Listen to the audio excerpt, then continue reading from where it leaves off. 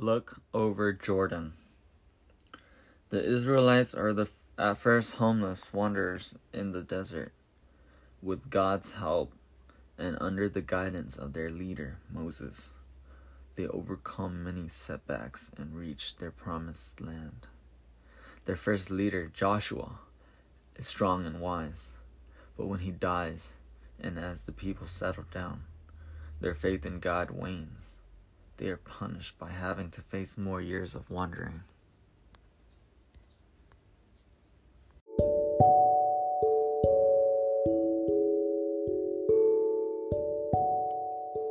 Introduction.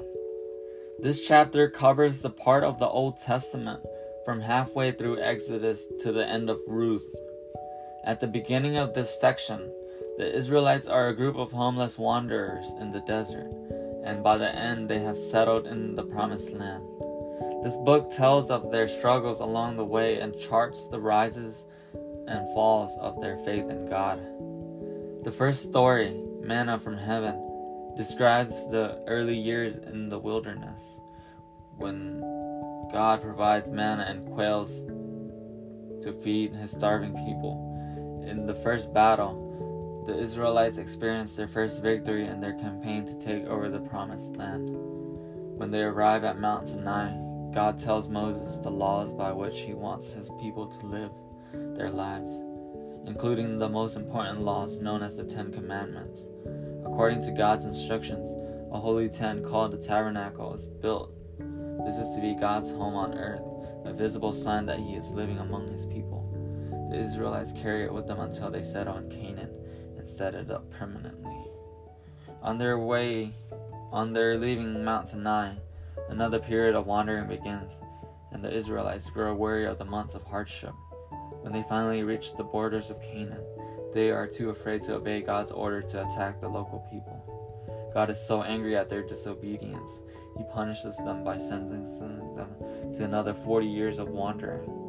As the years go by, the Israelites who had fled from Egypt grow older and die, and a new generation grows up.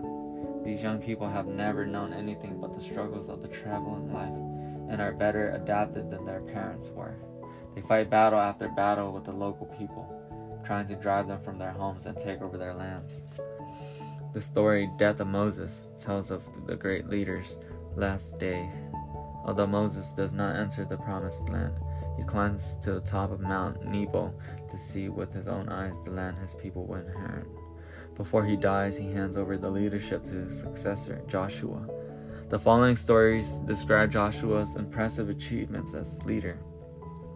From crossing the mighty river Jordan to storming the great city of Jericho. He goes on to capture the town of Ai, and he is tricked into making a treaty with the people of Gibeon. In the story, The Longest Day, he manages to overcome 5 of the region's kings in one long battle. At last, after many victories and much bloodshed, the Israelites finally take over the land of Canaan. The Promised Land is divided among the tribes, and the Israelites settle down to a life of farming and homemaking. After the death of Joshua, no single leader takes over. Instead, the Israelites are ruled by a succession of judges, including Deborah, Gideon, Jephthah, and Samson. Before the judges begin to rule, there has been peace for many years. But as time goes by, people start to forget the struggles of the past and the hard-won victories. Instead of continuing to wage war on their enemies, as God had ordered, they began to live alongside them as neighbors. Despite the judges' warning, they even start to worship the Canaanite gods. Time after time, God punishes his people by letting them fall into the hands of foreign rulers. After a period of suffering, they beg for forgiveness, and God appoints a judge to save them. But as soon as the judge dies, they slip back into their sinful ways. In contrast to all the discord in the stories of the judges, the book ends with the story of Ruth, a gentle tale that deals with family life and everyday issues. Although it relates to the same period as the judges, its subject matter is very different. The story ends with the birth of Ruth's baby, who will grow up to become the grandfather of the greatest king of Israel, David. Throughout this section, the Israelites' faith in God ebbs and flows. After the exodus from Egypt, their faith is strong, and they look forward with excitement to reaching the promised land. When thirst and hunger take over, though, their faith weakens until God provides food and water, and they win their first victory. God is well aware of the weakness of his people, and accepts a great deal of wrongdoing from them. The story of which golden calf is another low point. When the people turn from God and start to worship an idol, their faith is reestablished with the building of the tabernacle.